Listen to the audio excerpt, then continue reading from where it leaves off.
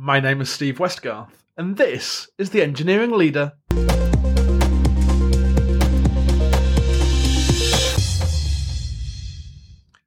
Hello and welcome to The Engineering Leader, a weekly podcast where I talk to folks working within the software engineering community, helping us to collectively raise the bar and build better software products for our customers.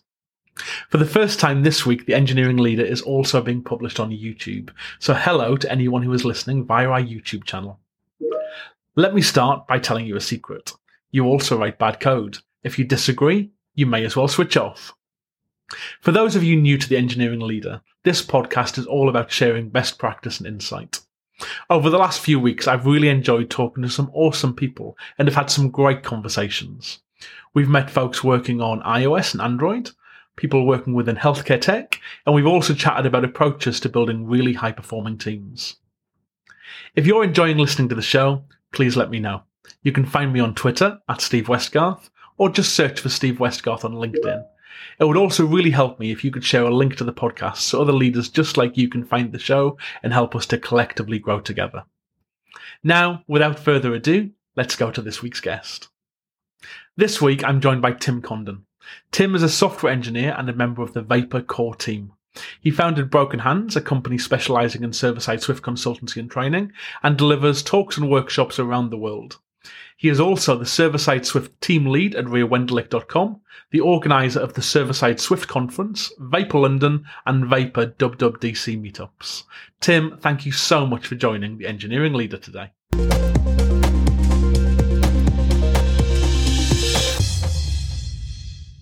Thanks for having me. It's great to be here.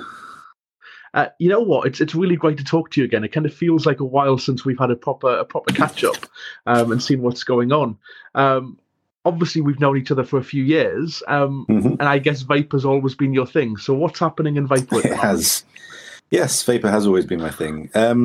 So, Vapor is kind of undergoing some kind of. It's in the middle of a big change. So, we're shifting from using kind of old school futures and promises to Swift new concurrency model, and kind of everything that encompasses. So we released the Async Await, or at least the initial Async Await APIs, back in October when macOS 12 was released, and we're kind of evolving on that and seeing how that goes. So it's really nice because it means that the kind of barrier to entry for learning server-side Swift is massively reduced, because instead of having to learn a whole new asynchronous framework and tools, you can just use Swift's concurrency like you use on any other Swift platform. So that's really great. And then alongside that, we're also doing a kind of big rebranding effort to kind of bring us into the kind of the modern world. So we've had very similar designs and docs and that kind of stuff for the last few years now. It's really time to kind of lift those up, make them consistent, and kind of help onboard people a lot easier. So I guess some people would argue that introducing concurrency to a language in 2022 kind of feels quite late. If you compare that to other frameworks, maybe React or something similar from JavaScript that have had that for years, even .NET, have had Async Await, probably for 4 or 5 years. Do you think that's held Vapor back at all? It probably has held it back a little bit, yeah. The hardest part of learning Vapor and any other server-side Swift framework really has always been learning how to use features and promises. It's kind of it is a big learning curve, and there's kind of weird quirks around the differences between flat map and flat map throwing, and so that's always been a little bit of a stumbling block for new people. And yeah, it probably has kind of given people a bit more things to think about when they're learning. So it's been there, but we haven't really had an option because Swift hasn't had a concurrency model. So we've had to wait for that. But I'm really glad we have, because the way it's turned out has been phenomenal. Definitely. And I'm very conscious we've jumped straight in and we've started talking around what the latest things are in Vapor. And I'm also conscious that some of the audience might not actually know what Vapor is. So let's rewind a little bit and start talking around what is Vapor and what does it really mean for server-side Swift. Yeah, cool. Let's go back then. So Vapor is a framework for building server applications, web apps, APIs, REST APIs, etc., using the Swift programming language. So it's kind of similar kind of level to Laravel, Ruby on Rails, that kind of thing. And it provides a nice high-level abstraction for building kind of any kind of server apps that you need for a backend. So Vapor's been around since 2016, just after Swift was open sourced and released on Linux. And we've been through 4 major releases since then. So we're currently at Vapor 4, which has been out for the last year and a half now, maybe even 2 years. And so we've kind of built up quite a big user base and some really nice APIs for building applications that feel like you're writing Swift code, as opposed to writing a web framework and the language just happens to be Swift. And I guess you've been central to quite a lot of that build out. I mean, you've told me several times that you literally wrote the book. So what inspired you to get involved with Vapor and the Vapor community and to go so all in on the framework? Yes, I've been involved with Vapor since pretty much the summer of 2016. And when it first came out, I think it was February 2016 was the first commit. So at the time I was working as a mobile developer, writing apps in Kotlin, Java, Objective-C, and Swift. I was also doing some Python stuff for backend, a little bit of Ruby, and some JavaScript stuff.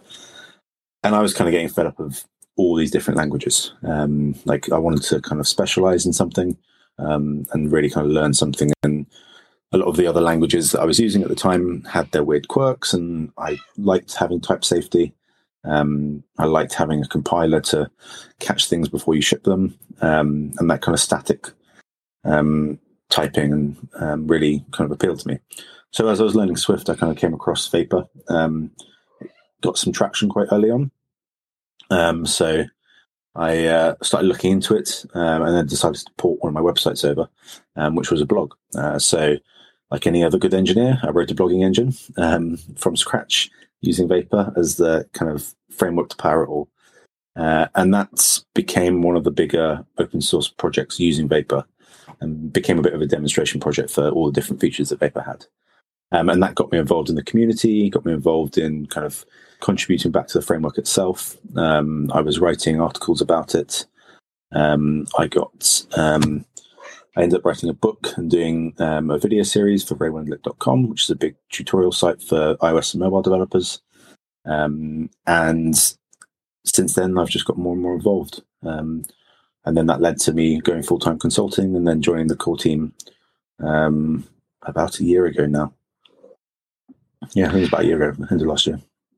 And I guess, I mean, that was a big shift, right? Because, I mean, at the time you decided to make the shift to Vapor, you say you were working as a mobile engineer, so I think you were working at the BBC at the time.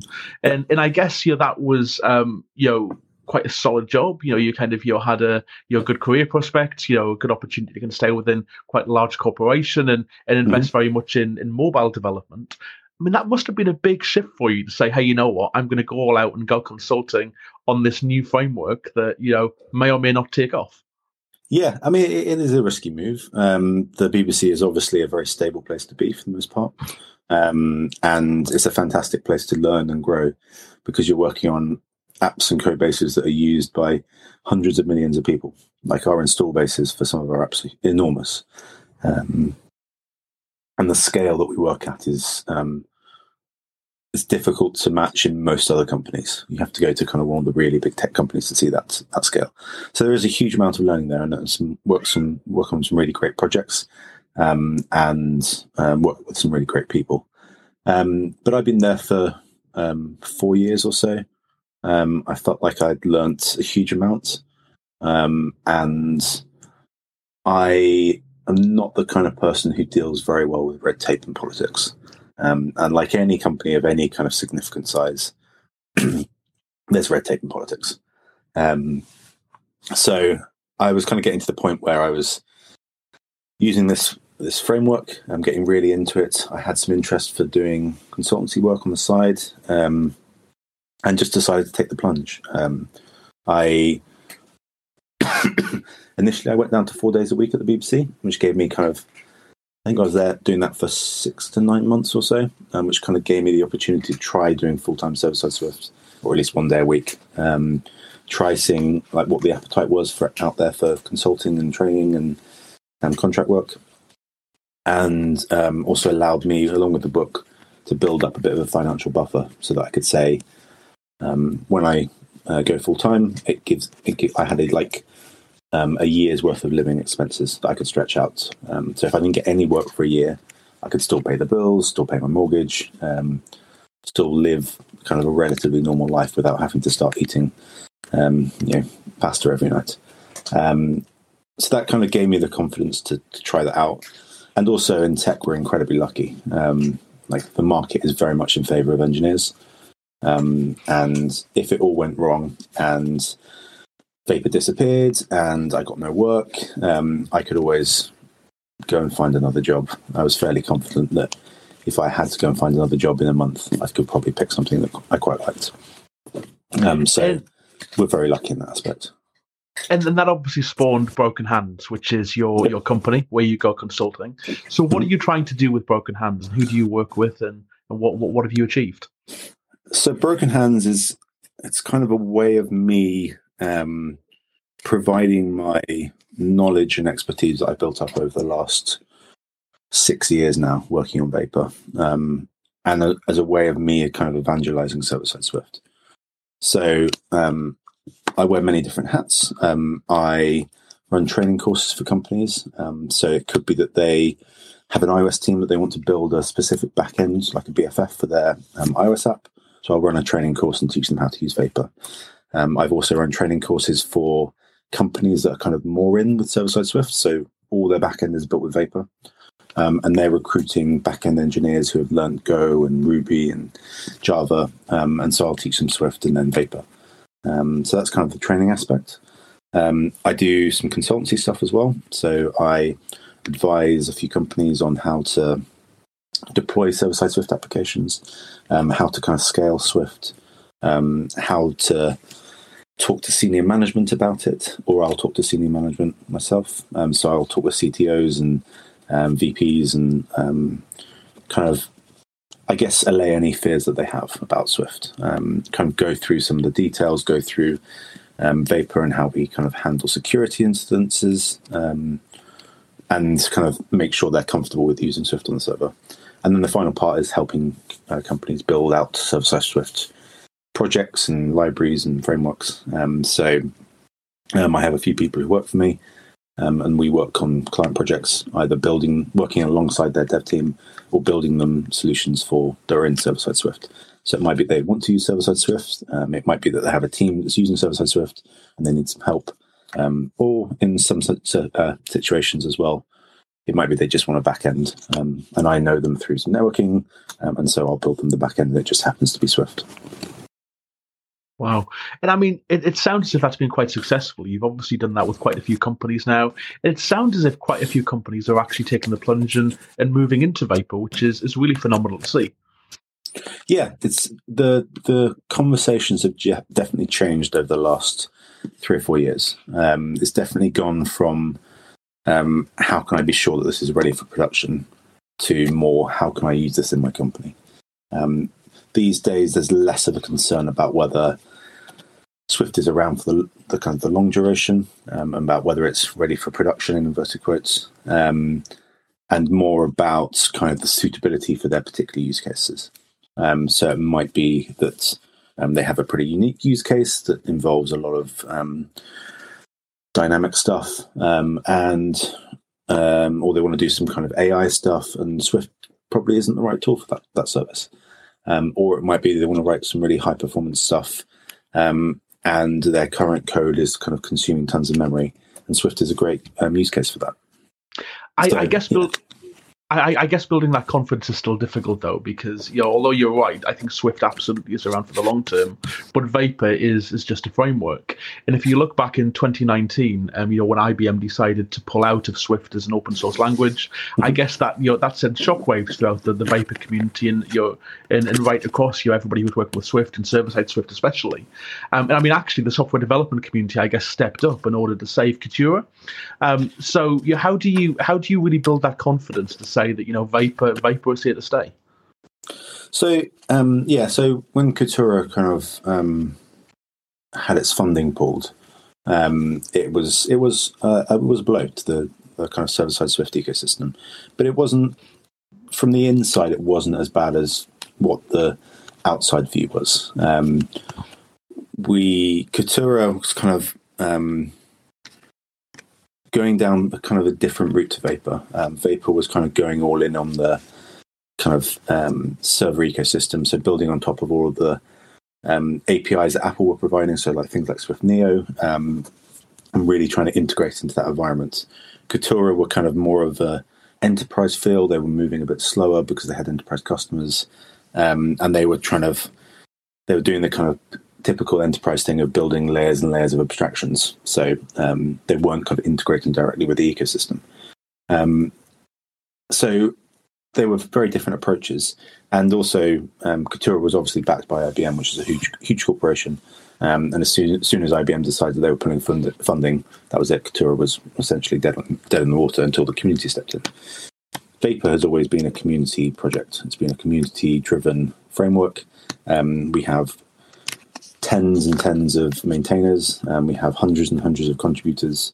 So if it were to be the case that, say, I stepped away from Vapor or any of the other core teams stepped away from Vapor, there are plenty of people there to kind of step up and take that role over.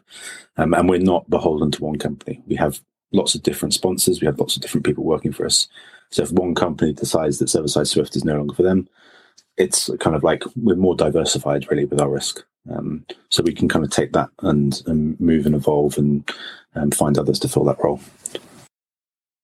And I mean, that's really great to see. I mean, we have seen examples in the mobile community where you have had particular frameworks or particular technologies backed by individual companies, and those companies have pulled away. I mean, I remember a few years ago with Pars, for example, which was predominantly backed by Facebook, and Facebook decided, no, we're stopping support for Pars, and that caused a huge amount of issues for a great number of companies and individuals.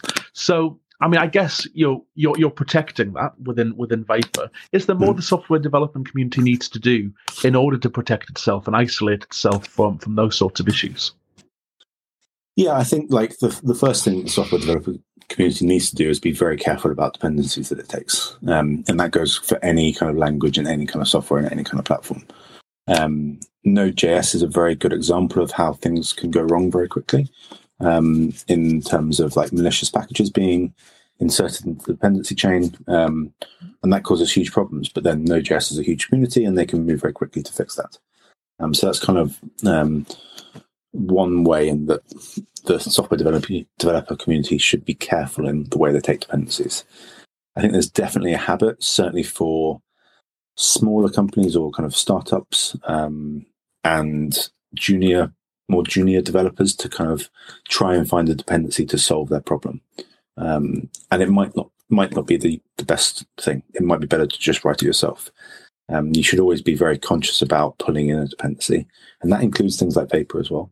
And make sure you're comfortable with what that dependency does, and what would happen if that dependency no longer worked. So we have to be very careful in the server-side Swift world in that any dependencies that we pull in, if there are kind of security issues, we need to make sure that we can step in and fix them if the maintainer of an individual package can't.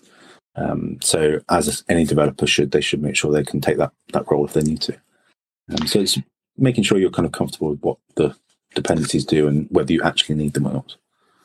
It is something that companies have a huge issues with. I mean, so I speak as the global head of engineering for GSK, and we've got a growing development team, and we're very dependent upon developers doing the right thing and understanding their space. And when you're looking at things like introducing new dependencies and getting in new packages or whatever, there is quite a lot of trust that's got to be placed in individual development teams to say that they are actually doing their appropriate due diligence and making sure that what we're bringing into the code base is the right thing to do, and it's not going to cause us any issues. You've worked with lots of developers before. What strategies have you used as a leader to help people to make sure that they are doing appropriate due diligence? So there's a number of things you can do. The first is obviously take a look at the code base. Does it look well written? Generally, by looking at the code base, you can see if it's a project that's worth using quite quickly? Does it have tests? Does it have good test coverage? Does it have CI? Is the code well maintained? Is it well documented? Does it read well? Can you take a look at the code and actually work out what it's doing? Or is it all obscure variable names that you can't understand what's going on? So you definitely kind of need to look into that and see what's going on. The other thing that you should really do as well is try and abstract away your dependencies to a degree. There are some cases where this isn't possible, but there are other cases where you should definitely do it. So if you're pulling in, say, a networking library to make network requests, you should definitely abstract that behind a protocol or an interface, because not only will that make writing tests much easier and reduce kind of your dependencies on your tests, it means that if that project were to disappear, then all your code doesn't know about that dependency. It's only that kind of one interface that knows about that dependency. And that makes it much easier to switch to a different networking library if that networking library disappears. And it makes it easier to test. So that's kind of definitely a good thing that people should do. And the other thing that I think people should do, or certainly companies should do at least, is kind of throw support more behind open source projects. I think we're definitely seeing a bit of change of winds over the last year or so, and the Log4j or Log4j, Log4j, that kind of vulnerability issue and the focus on support that companies were providing for that is definitely shining a light on how open source is funded and how companies are supporting packages that they're using. So if you're a company that's using a package and you're entirely dependent on it, are you helping support that project? Whether that's engineering time, whether that's submitting pull requests back, whether that's financial support. There's lots of ways that companies can help support the projects that they're using. I think there is a huge benefit in that open ecosystem, and I think large corporates are starting to understand it more and starting to kind of get the idea of why the open source community is such a powerful thing. I mean, after all, it will be impossible for one company to develop absolutely everything they want to use, and we're much stronger together than we are as an individual entity. When you've been talking to senior managers in your consultancy role, how do you explain that to them? I think generally money is the easiest way, to be honest. You can say to them, if you want to build a framework for writing backends, it's going to cost you, tens of thousands of man hours to build and write that. If you support an open source framework that's already written and suits your needs, you can save significant amounts by using the work that people have already done. But that doesn't mean that you can't just take it for free and forget about it. Plenty of big companies that use open source projects end up having to either fork them or tweak them to suit their needs. And most of those things can be upstreamed. So it might be a new feature, it might be bug fixes, it might be tweaking configuration, it might be making the docs a bit better. A lot of those are valuable to send back. So it's kind of ensuring that senior managers know that open source goes two ways.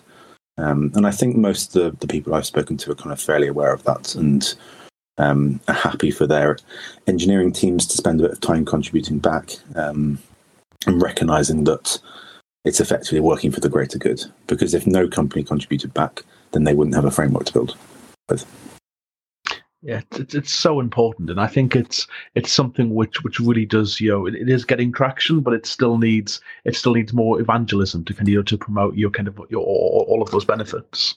Just want to bring the conversation back to server-side Swift. I mean, I guess over the last few years, we've obviously seen huge development in the space. And I guess, I was reading on one of your blogs, actually, that maybe one of the pivotal moments in the last couple of years was the point that Ted Kremenak, produced his roadmap for server-side Swift. Just wondering if you maybe talk a little bit to the roadmap and kind of, where you think the server-side Swift is heading to and what's next in the area. Yeah, so I should probably clarify that roadmap was actually the roadmap for Swift in general. And the roadmap to Swift 6, but pretty much every point on that was heavily focused on server-side, or at least heavily beneficial to server-side. So Swift itself has kind of been going on a bit of a journey. So we've had the last 4 or 5 iterations of Swift have been kind of nice and incremental. We've had some big changes with the kind of the great renaming Swift 3, Codable in Swift 4. Swift 5 has introduced a load of new language features, but kind of migrating to Swift 6 is going to be a big challenge that's going to really kind of take Swift to the next level. So the focus on Swift 6 predominantly is going to be around data safety and concurrency. In Swift 5.5, Async Await was released, and that provided a concurrency model for Swift using the Async Await keywords, similar in the way that C# works and JavaScript works, at least at a very high level. Under the hood, it's very different. Swift 5.6 and 5.7 have started to introduce some more kind of concepts for protecting data that's read across different threads and in different concurrent environments. So there's a thing called sendable, which is basically a way of marking your data as essentially thread safe, so that it can be accessed from any asynchronous context without worrying about it affecting something in a different thread. And those kind of things will give you compiler errors if you try and make data accesses across different threads, which is huge. No other mainstream language, should I say, really has anything like that. And so your compiler will be able to tell you if you have race conditions in your code, which is huge. And that's going to really kind of solidify the safety of Swift. And there's some other things where Swift is introducing, like distributed actors. So Swift 5.5 introduced the concept of an actor, which is kind of part of the sendable journey. And an actor is a way of isolating access to a class or an object across threads. So anything inside that object can access its own properties synchronously, absolutely fine. But anything outside that object needs to access it asynchronously, because it might be coming from a different thread. It might have to queue up and kind of wait for all those different queries to come in. So there's a concept now of distributed actors, which is doing that effectively across processes and across computer instances. So you could have an instance that's running in California, an instance that's running in New York, an instance that's running in Europe, and all three of those will be synchronized with their data accesses, and that's guaranteed by the compiler, which is phenomenal. It's something that Erlang has kind of played about with, but Swift is really kind of pushing the boundaries of what can be done, which is awesome. And those kind of things are really useful for server-side Swift. So I've also noticed that Swift now has a VS Code extension. How important do you think that is for the future of Swift beyond iOS? So I think it's definitely an important step. I wouldn't say it's a game changer. But Swift has been available on other platforms like Linux since 2016. So it's been supporting different variants of Linux since 2016, and more variants have been added over the years. And it's been running on Windows for the last couple of years fairly well. There's a few edge cases that need to be sorted out, but it's getting there. So I think having an extension that for VS Code that shows that the language can be written on other platforms is a very important step for kind of convincing people that isn't just an Apple learning language. The extension itself is phenomenal. I've been using it for the last few months since it was released, essentially. And it does a very, very good job of making Swift development easy. It supports everything you'd expect. It's very similar. It has all the same features as Xcode because it uses the same underlying engines, but also integrates well with other Visual Studio Code extensions. So one of them is the remote development experience, which allows you to quickly spin up your Swift application in a Linux environment using Docker. So if you want to just try out and see, does it work on this variant of Linux with this version of Swift, it's a single command you're running, and you can debug, and you can run your code, and you can put breakpoints in, you can step in. That makes it really, really powerful. It's something that kind of no other IDE currently has. So I think the extension is a very important step. I think Swift, and specifically server-side Swift and Vapor, do a pretty terrible job of selling themselves as a a language and a framework for multiple platforms.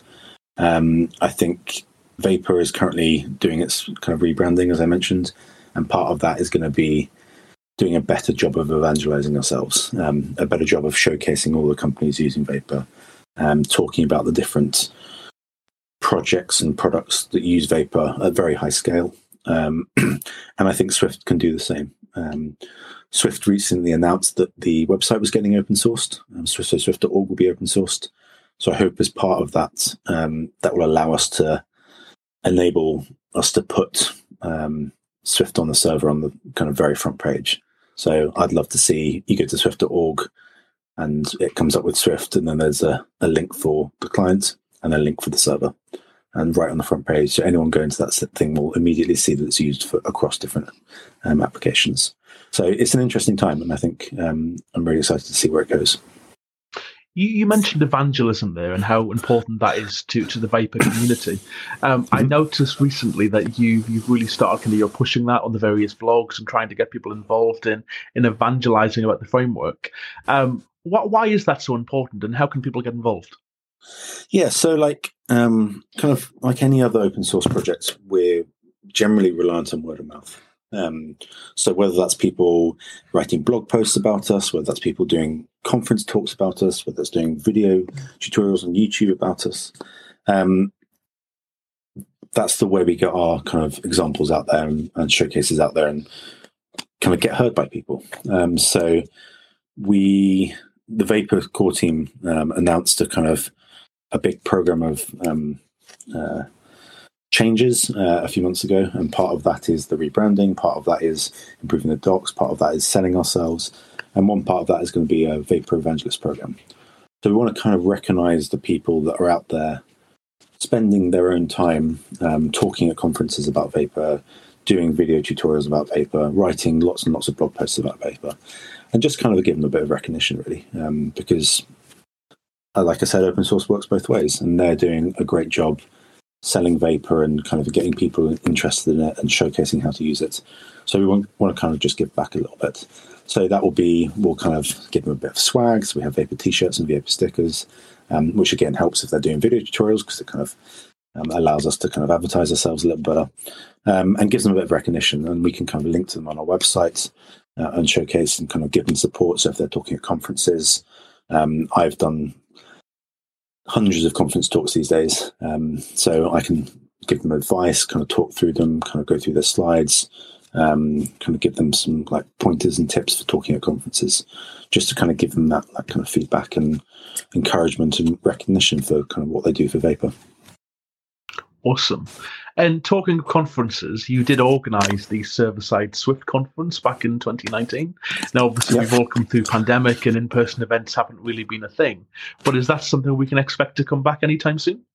Yes. So we had the first server-side Swift conference was 2018.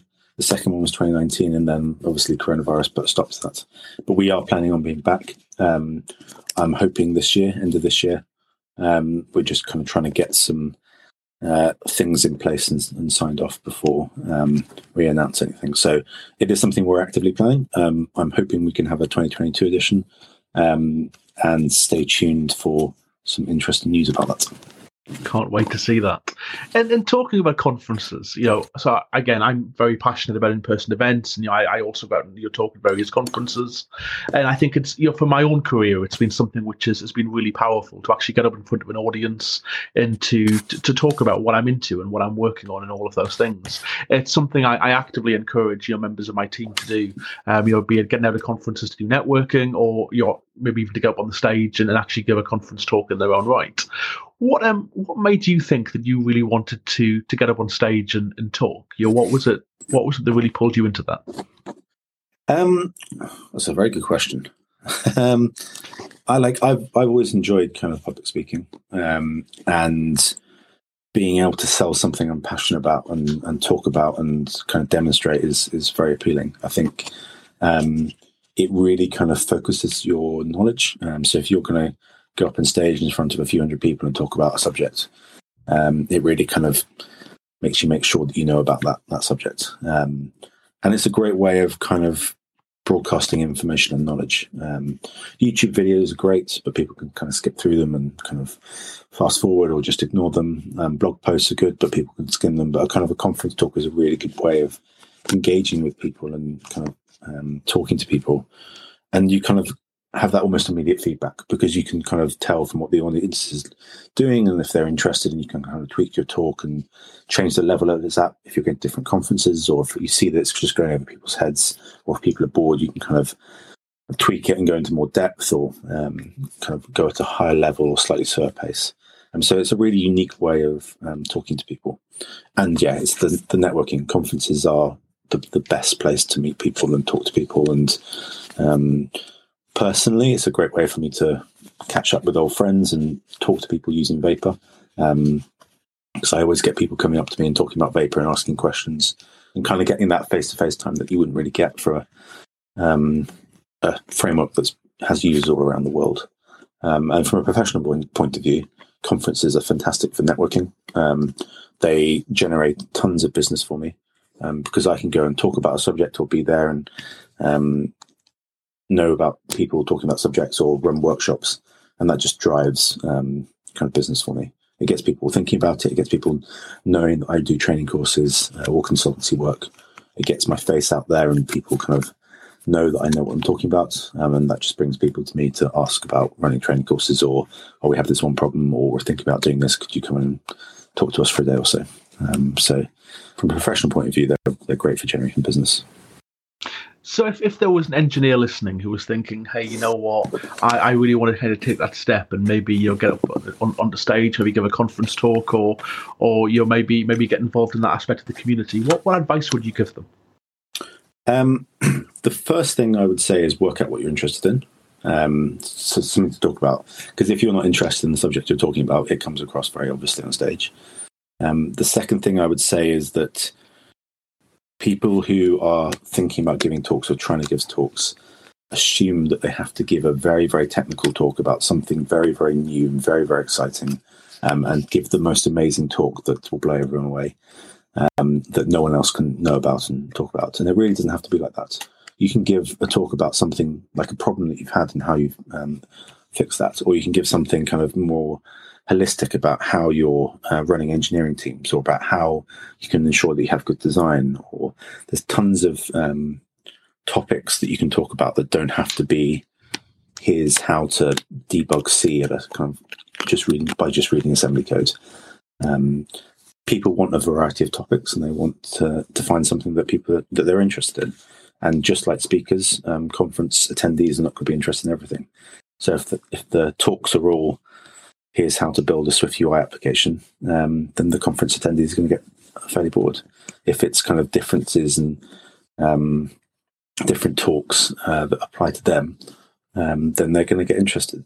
So if you have a unique perspective on something, whether that's solving a problem or overcoming something at work, or a new solution you found or a new framework you found, just give a talk about it. I think also a good thing to start at is meetups as well. There are loads of meetups around the UK and around the world, and they're a great way to get into talking, because instead of talking at 200 people on a stage, you'll be talking at 10, 20 people in a room, in a meeting room, and it's a lot more relaxed, and it's a great way to practice talks. And I like to try and give every talk I give at a conference at a meetup first, because you kind of learn so much from that first run through in front of real people.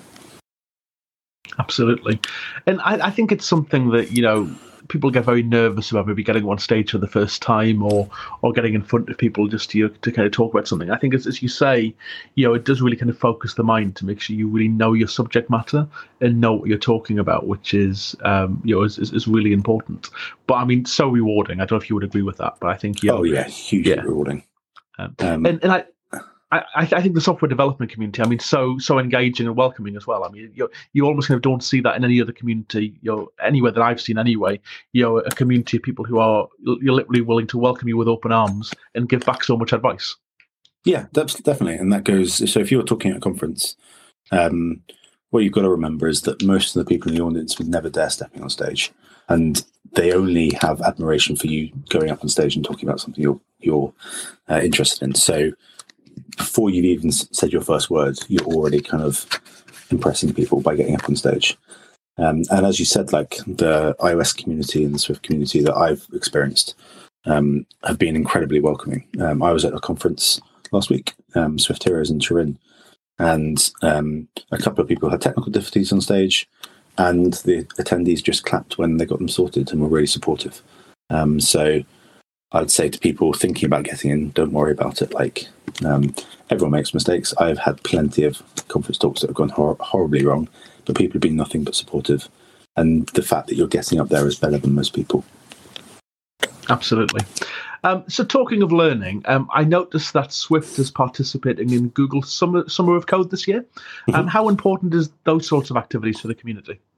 So Google Summer of Code is a project run by Google to enable students to contribute to projects, and Swift has taken part every year, I think. So we've seen some really interesting topics come out of that. So one of the ones that I've been using is the Swift tracing stuff, and that's a library for tracing, or distributed tracing, sorry. So that's a library for tracing requests across different microservices in a way that works across all different frameworks and projects. So if a library implements Swift distributed tracing, it doesn't matter what tracing backend you use and how many projects you use. They all use tracing, then the tracing links up and you can see your requests across different microservices. So there have been some really cool projects that come out of that, and really useful projects that will be used. And some of the ones that have been pitched this year include a Kafka client, I think, some work on backtraces for crashes. So they're a really good opportunity for people wanting to get into Swift and Swift on the server to work on a dedicated problem with really good mentors for a few months and ship something that's actually really useful and used by lots of people. So it's a great thing for the community and the language. Absolutely. And I guess you're just turning our attention back to Swift and to your Apple and kind of what's new and kind of what's coming downstream. You mentioned Swift UI, which is, I guess, one of the game-changing things that has come out in the Apple ecosystem in the last couple of years. Mm-hmm. You know, where do you think we're at now? You know, WWDC is up. You're coming up in a couple of months' time. You know, where do you reckon we're going as a community, and what's next? So it's interesting because the server-side Swift world is all open source, so we pretty much know what's coming up, and nothing's really much of a surprise to us. We know what's going to be in Swift 5.7, we know what's going to be in Swift 6, and the kind of the high-level goals. So I think from a kind of an iOS point of view, I think there's some work to be done around Swift UI and kind of filling in any of the holes that require companies or developers to have to go back to UIKit or AppKit. I think that's an important part. I think some kind of data framework would be really good. So currently there's core data for iOS and macOS, but it's not a very nice experience to use that from Swift. So some kind of Swift-specific framework for data would be really great to see, in a similar way that Swift UI came along. It was the Swift-specific framework for writing UIs. I would love to see focus on tooling and improving things like Xcode and the compiler speeds and the compiler messages, and improving SourceKit and getting autocomplete more stable, and adding more refactoring tools. So those kind of the improving the developer experience would be a really great thing to see. And you mentioned you already know kind of what's coming downhill in Vapor. How much of those announcements from Apple will impact upon the Vapor roadmap? Probably none, I'd say. So we know that the goals for 5.7 are, which is improving checking around sendable and stuff like that. And we know from the roadmap what the top level goals for Swift 6 are, whether that's after 5.7 or whether there's a 5.8 and 5.9 and 5.10, we don't know. So kind of that's the way that things will affect it. We are in the very early stages of planning Vapor 5, and our aim is to release that with Swift 6.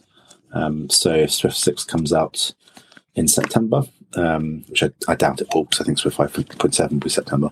But if it came out in September, that would dictate the kind of pace that we would have to develop in. If it comes out in 2 years' time, then we either have to make a decision and release it early, or wait and continue evolving Vapor 4. So those are the kind of things that will affect Vapor, I think. But we kind of know what the technical aspects are going to be. And how important do you think it is for you to align some of those announcements with your Apple's announcements and kind of what's happening around DubDub and those things?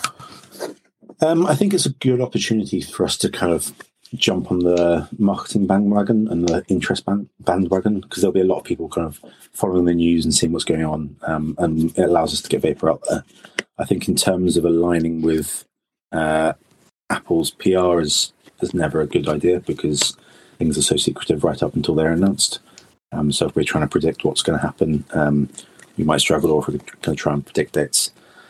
So I think we're now at the stage where Vapor's stable enough in its own thing that we don't have to worry about trying to make sure we're aligned with Apple. We can kind of do our own stuff, and that's worked out pretty well over the last couple of years. So I'm happy to kind of keep doing that. And I guess pre-pandemic, particularly around DubDub, you would have had Vapor meetups and all sorts of things out in the US. I guess obviously through the pandemic, we've seen DubDub kind of move online, and obviously there's been less opportunity for community and kind of getting together. How have you combated that within the Vapor community? Yeah, it's a hard question. There's no real right answer there. I think DubDub being online is fantastic for a lot of people because it enables them to attend, and they would never have been able to attend before. Going to DubDub is not cheap. The tickets themselves are $1,600, and that's before you've accounted flights and then staying at hotels in San Jose where everything's bumped up because it's DubDub week. So I don't know if there is a right answer. I think the online stuff, which DubDub will be online again this year. I think there's more that can be done to fostering an online community. I think I would personally love to see face-to-face stuff back in some form, just in terms of meetups. I think Vapor's been pretty lucky in that we've always been a very widely distributed community. So from the very early days, we were always distributed across the world. We're used to running events and stuff distributedly and online. And whether that's like watching DubDub together and talking about it in the chat, whether that's kind of just helping each other and hanging out in some of our random channels to kind of get to know each other better. So we've been there, but I would say that nothing kind of beats face-to-face time. So it's hard to replicate that, and I don't know what the right answer is. I just hope that we get the chance to kind of have that central meetup place for everyone, iOS and Swift, and related with DubDub again. Otherwise, the Server-Side Swift conference will have to take that place, which it did do pretty well a couple of years ago, to be fair. It's the kind of the one place where everyone from the Server-Side Swift world comes together. So we have people from Amazon and Apple and MongoDB and other huge companies who are using Server-Side Swift attending, and we get to attending and talking. And you get to kind of network and talk to them, and we've had some really cool things spin out from that. So I'm hoping more of that. Yeah, absolutely. And I guess, something I'm also keen to explore with you before we wrap up is, you're in a really interesting position because you're running a small company, but you're also engaging with some huge enterprises. And I know you referenced earlier on part of your reasons for doing that is some of the red tape and politics you kind of tend to get, within large organizations. But I guess there are also problems with running a small company because you're managing director, you're salesperson, you're responsible for your own income, your own destiny. And that kind of all rests on your shoulders. How do you find that? Is that a pressurized environment to kind of be in? Is that something you'd recommend to others to kind of look as a model to kind of to use for themselves to turn into their own careers? Or what are your thoughts? That's a good question. It's definitely a pressurized environment. At a high level, I'm responsible for my company and my team working for my company. I'm responsible for Vapor and essentially everyone using it. I'm also responsible for the Server-Side Swift team at RateRenderLit.com and making sure everyone in that team is happy and working and productive and has no issues. So there's a lot that I have my hands in a lot of pies, and there's a lot of stress that comes with that. I think something that I'm not particularly good at and I should be better at and trying to make better effort is learning to switch off. There are very few instances where things are immediate and need immediate attention.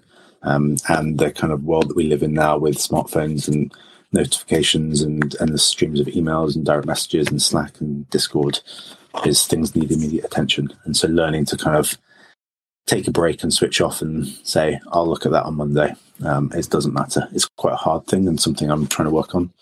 And focusing on stuff outside of work as well. I've done the whole working for 80 hours a week for 6 months in a row, 7 days a week. And you can do it for a little bit and then you'll burn out and you will be very unproductive for many, many months.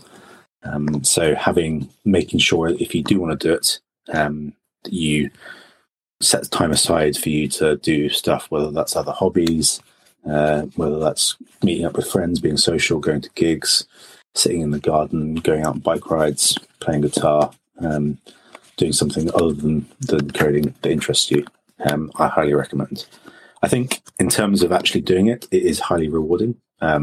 I love being in control of my work and what I do. I love being able to dictate the hours I work. The flexibility is phenomenal.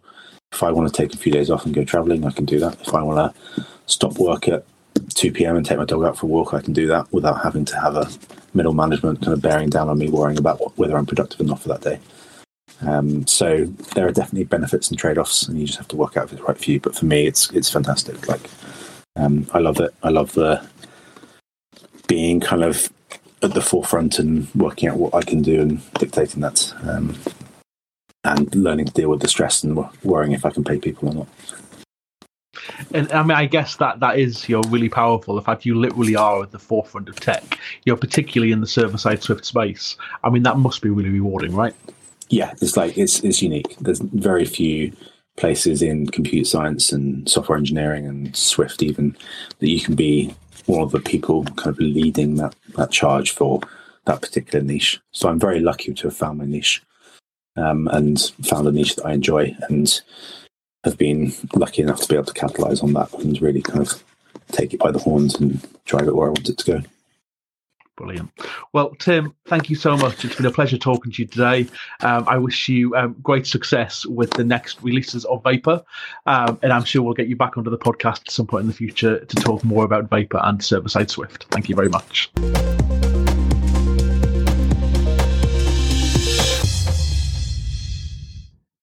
It was great catching up with Tim and learning more about what's happening with Swift on the server. If you're interested in finding out more about Vapor, I would highly recommend Tim's book, Server-Side Swift with Vapor, which is available on Amazon. That's it for this week. If you're listening to the podcast and will be interested in coming onto the show as a guest, I would love to hear from you. Just drop me a note on LinkedIn. In the meantime, remember, you also write bad code. If you disagree, you may as well switch off. My name is Steve Westgarth, and this is The Engineering Leader.